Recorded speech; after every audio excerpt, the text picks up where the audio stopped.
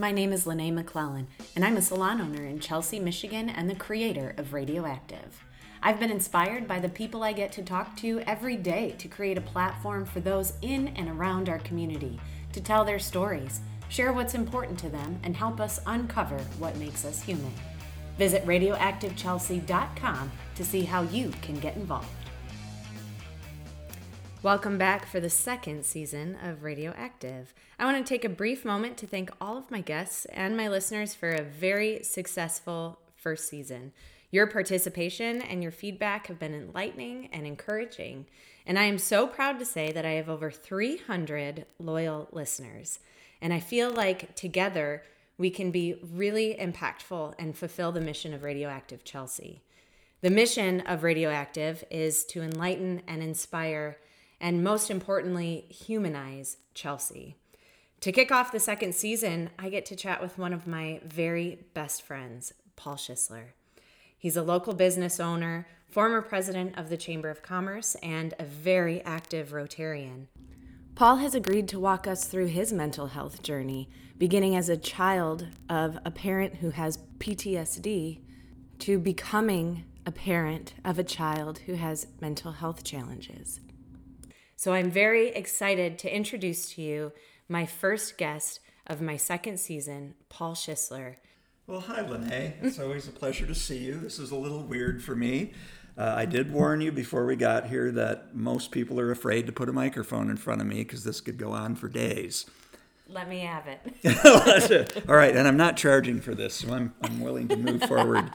I think I'll start somewhere in the middle. And say that when I was about 16 years old, my family, we spent our time for holidays and those kind of events with our family. So that meant going to the aunt and uncle's houses.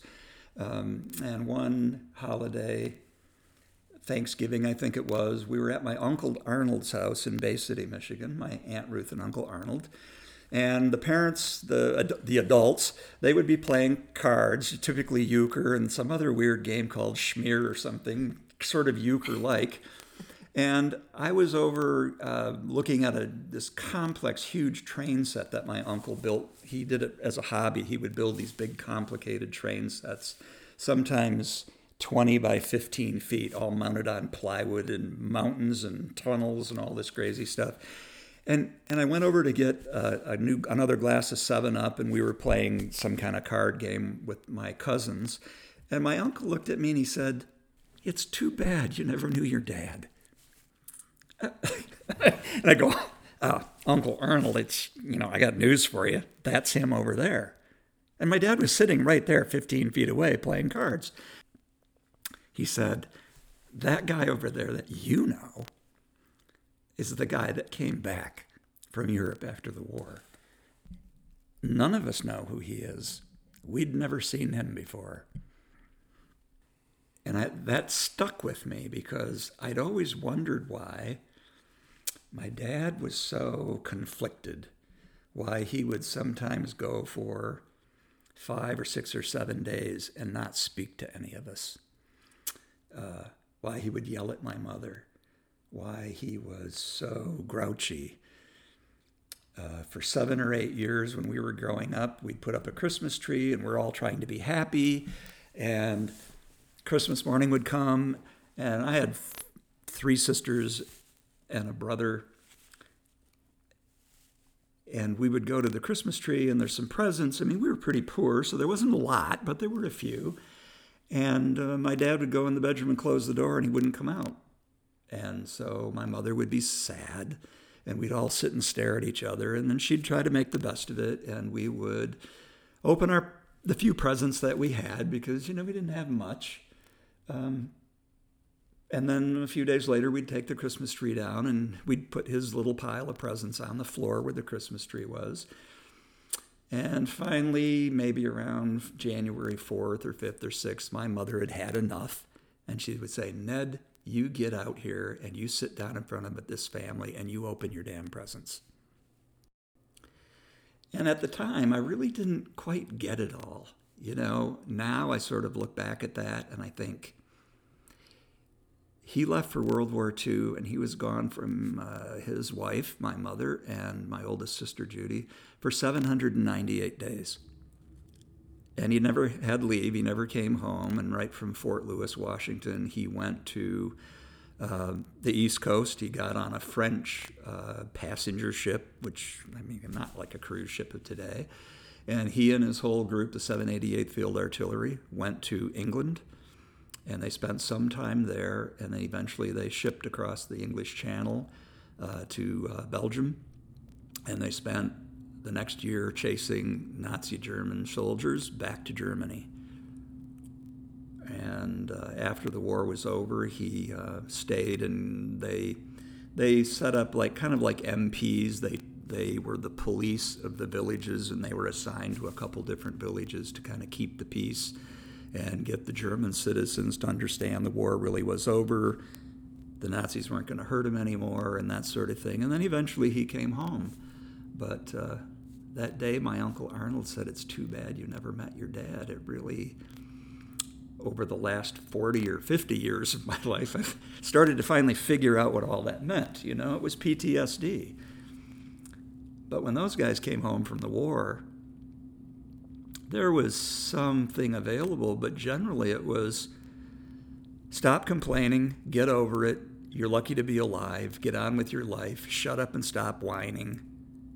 There was no counseling. There was no PTSD. There was nothing like that for these guys. And I think the luckier ones were willing to go to the VFW hall and share their pain and their stories with the other guys who were willing to come to the VFW hall and talk about it. My dad said he went once. Didn't like all that crap, and he wasn't going to talk about it and didn't want to be there, and he was going to do it. They told him, buck up and get on with your life. But he never really did in that sense. He never got over it. He was haunted by it my whole life until he passed away a couple of years back. He was 94. And in his last days, when he was at a point where he really needed hospice care, I went to the VA hospital in Saginaw and registered him. He had never been there. He had the right to go. And when I signed him up, he said, in a lucid moment, he said, "Well, I always thought that was just for officers." He, honest to God, didn't know that his whole adult life after the war, he could have gotten really inexpensive medical care, much cheaper prescriptions, and all of that sort of thing, had those VA benefits available to him. And of course, if he'd gone to the VFW hall and talked to his peers, I guess you'd call them now, he would have known that, and he would have had maybe a different life, and maybe would have had a chance to take advantage of some of the services, as limited as I think they were then. But anyway, he spent the last 6 months of his life at the VA hospital in Saginaw in their palliative care unit. He was angry and sullen, disappointed. The last couple months of his life, he was really angry. He screamed at me, he screamed at my sister.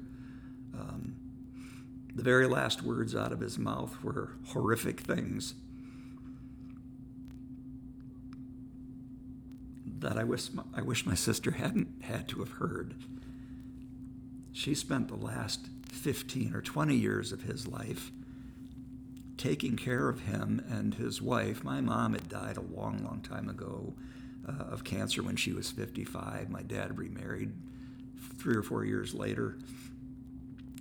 But as they became infirm, my sister lived closest to them, and she took them to doctor's appointments and got their groceries and took such good care of them.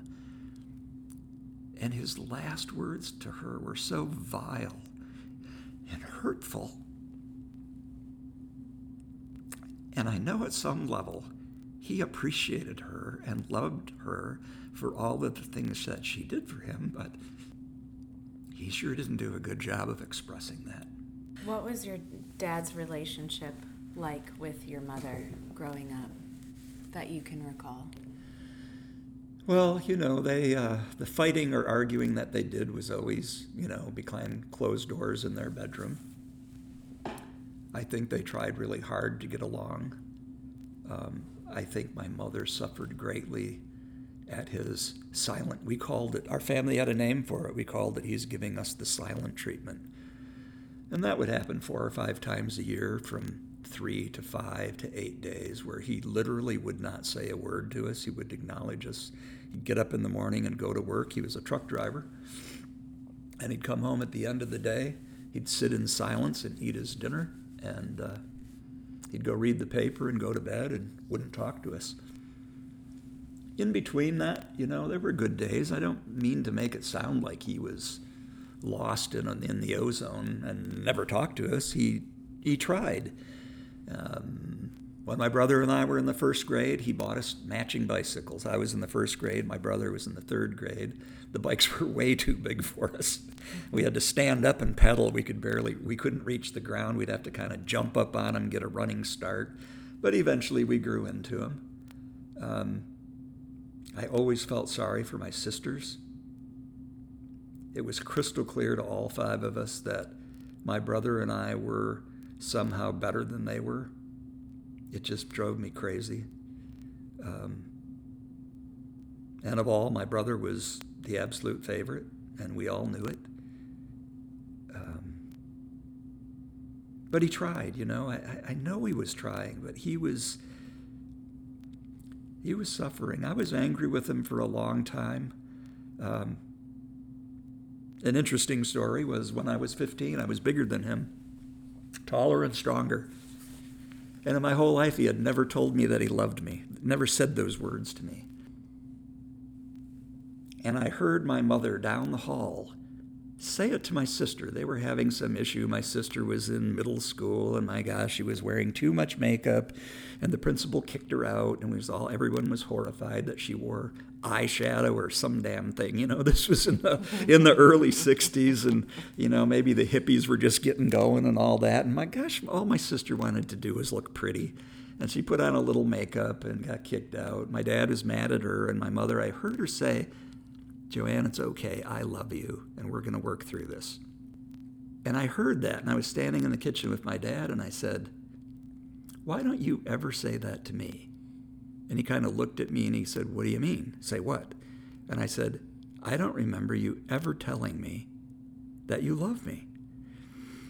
And then I kind of got upset. It was sort of an emotional thing, and something came out. It like opened a door or something, and I pushed him. I literally grabbed him by the shirt, pushed him up against we had this big brick thing, was the center of the house where the fireplace was and everything, and I pushed him not too gently up against that, and I'm like nose to nose with him, and I said, "You tell me that you love me right now." And he looked horrified and upset and uncomfortable and maybe embarrassed. I don't really know, because I was so mad and so out of control. I can't characterize everything, but he somehow stumbled and mumbled, "I love you." And then I let go of him and I left. The next time he told me he loved me, that was about 1966 or 67. I was in high school, maybe a freshman or something, and maybe a sophomore. The next time he told me was about 2002. I have this company. I sell machinery to the car companies and aerospace and medical implant manufacturers, that sort of thing. So I was spending a lot of time in Saginaw at the GM plants, steering gear and places like that. And I would always stop by his house because it was right there, just a few miles south of Saginaw. And I would stop and help him. I fixed the lawnmower that particular day. And I'm getting back in my truck, and I'm starting to back out. And he came up to the truck and tapped on the window and kind of motioned for me to put the window down. So I did. And I said, I'm always apprehensive around this guy and always just trying to have some kind of a relationship with him. And I put the window down. I said, "What is it?" Maybe not in a mean way, but I said, "What is it?" I had to leave. I had an appointment. And he said, I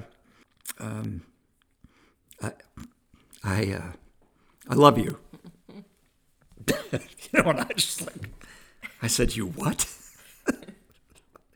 He said, Somebody has to break the chain. And he walked away.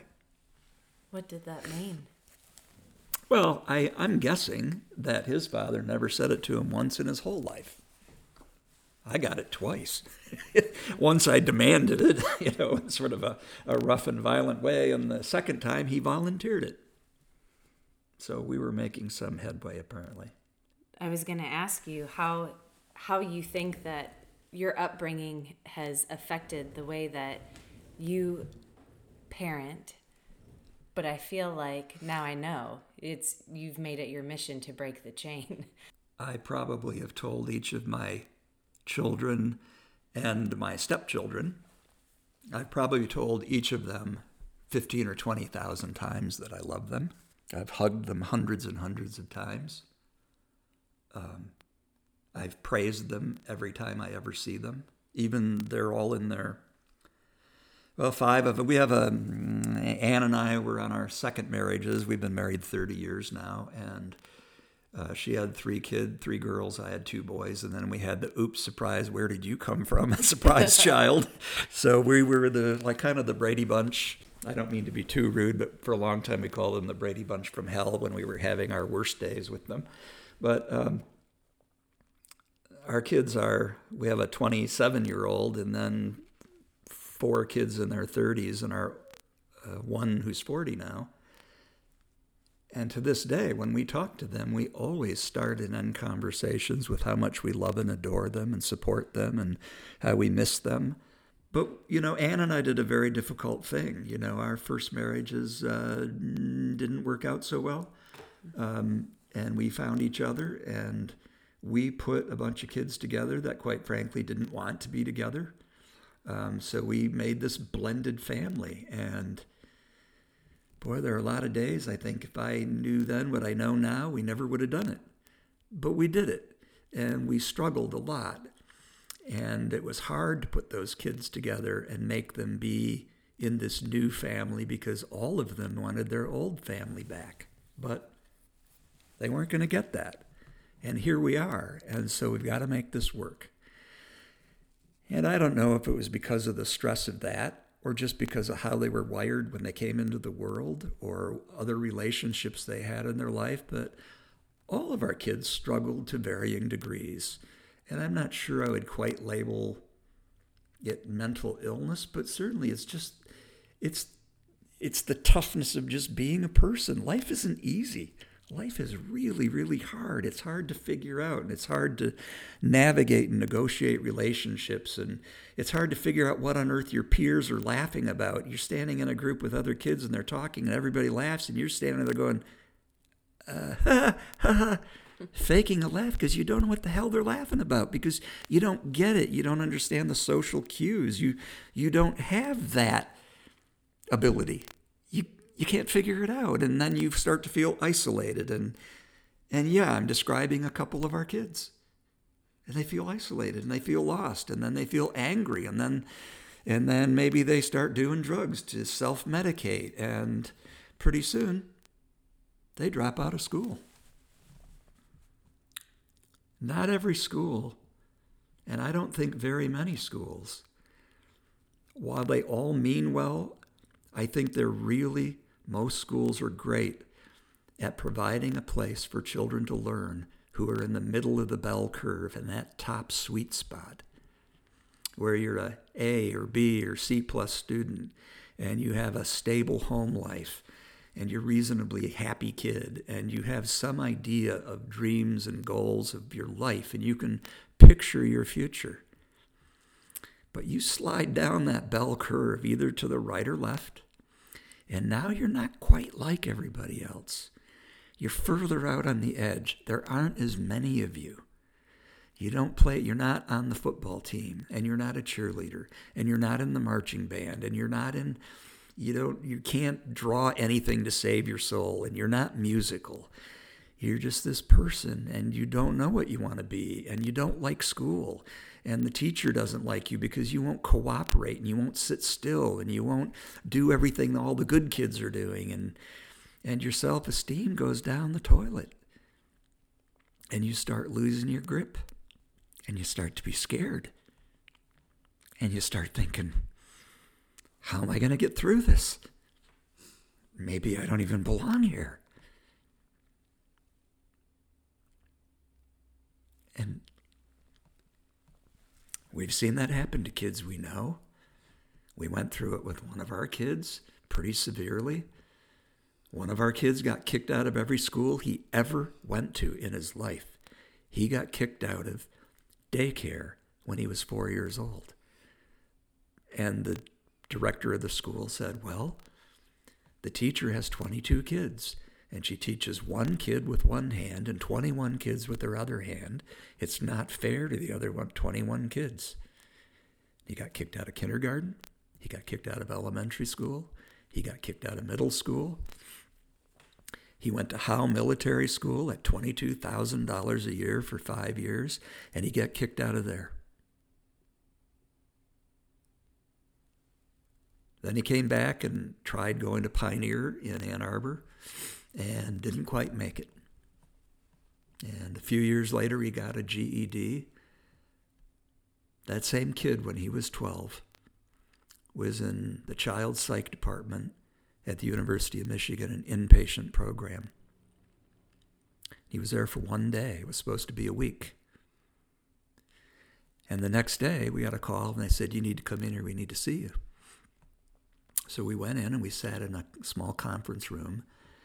And the head of that department, a child psych at the University of Michigan Hospital, said, you need to take your son home. There's nothing we can do for him. He is damaged in a way and at a level from something very early in his childhood that we have no treatment for. If you're lucky, he may be able to stand to be alive. But you need to be prepared and think about there's probably a 90% chance that by the time he's 18, he'll be dead or he'll be in prison. That's probably what's going to happen, because that's what's happened to almost every kid like this that we've ever seen here. So this is tough business. This is tough business being a kid who's lost. It's tough business being a parent who has a kid that you love with all your heart, and no matter what you say, and no matter what you do, it doesn't seem to matter. You can spend $200,000. You can take your kid to the Cleveland Clinic for a month, to a special program there for kids like this. And they resist treatment. They're suspicious of doctors. They think all therapists and psychiatrists, especially psychiatrists, think they're all drug dealers. They accuse you and the psychiatrist of turning them into drug addicts, and they blame you for every rotten, horrible thing that's ever happened since they were born. They look at you and jump up and down on the couch and scream and spit and rage at you and tell you that they wish you were dead, and that they hate you and they hate your guts and they wish that you had never had them. So where do you go with that? Where do you go with that? And then you have this other sweet kid who comes in and hugs you every morning and says she loves you. And she's in show choir, and she's in band, and they play soccer, and they're happy to be alive. And right down the hall in a different room, you have a kid who wishes he was dead. And you get afraid. You get afraid to answer the phone.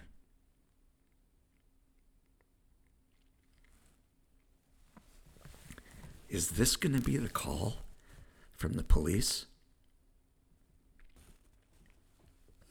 saying they found your son?